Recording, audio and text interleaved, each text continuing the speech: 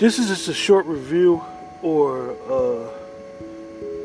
in-depth look at the book by James Baldwin, I Am Not Your Negro, which was actually a book that James Baldwin didn't get a chance to finish. He only did 20 pages, which was titled Remember This House. And he accounts about his relationship with three of his friends that was killed: Martin Luther King, Medgar Evers, and Malcolm X. James Baldwin brings a lot of information in this book. I believe this book needs to be studied, reviewed. James Baldwin was a very, very interesting person. He's a hero in my eyes. He brings the point of Lorraine Hansberry, who was 34 years old, who many of us have heard her work that she wrote, Raising of the Sun. And James Baldwin brings about some very interesting points in the book about whether the Negro during his time was considered docile and happy and just trying to survive. And he brings about, in parts of the book that Raoul Peck, in the movie, because the book was made into a movie, it's some interesting things when we're talking about reparations today, that not only does our government own reparations, but Hollywood may owe us reparations as well. Hollywood played a very, very big part in slavery, in the mindset of white supremacy. In the book the movie Imitation of Life, Birth of a Nation, Uncle Tom's Cabin.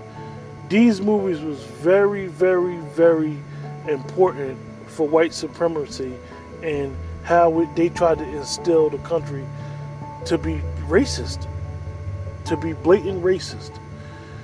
And Baldwin brings that to account in his work. Baldwin was very much in touch, even when he was in France, and he felt compelled to come back to America after his three friends got killed.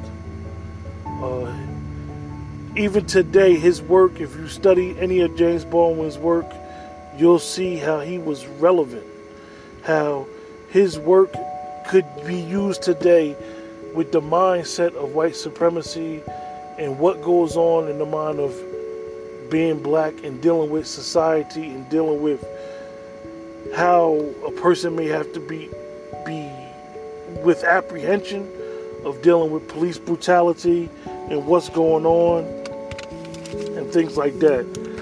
So I just wanted to give a quick little 2 or 3 minute review on his book, I Am Not Your Negro.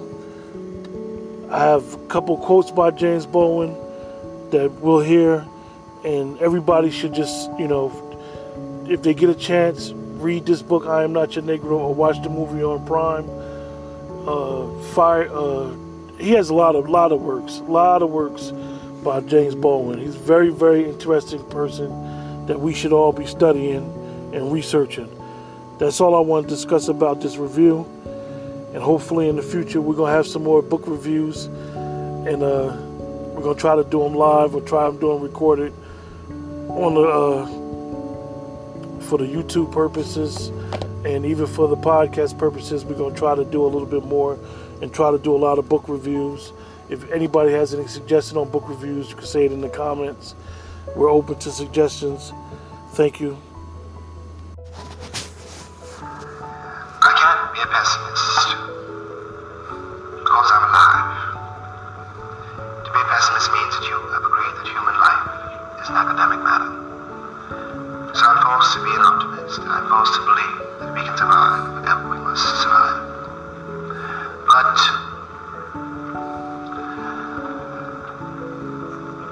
the Negro in this country, the future of the Negro in this country is precisely as bright or as dark as the future of the country.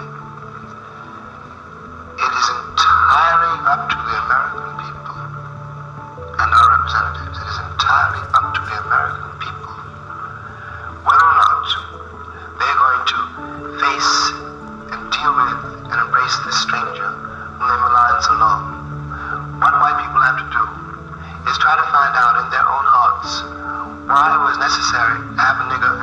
place. Because I'm not a nigger. I'm a man. But if you think I'm a nigger, it means you need it. The question you gotta ask yourself, the white population of this country's gotta ask itself, North and South, because it's one country, and for a Negro, there is no difference between North and the South. There's just, a difference in the way they castrate you. But the fact of the castration is a American fact. If I'm not the nigger here, and you invented him, you, the white people, invented him, then you gotta find out why.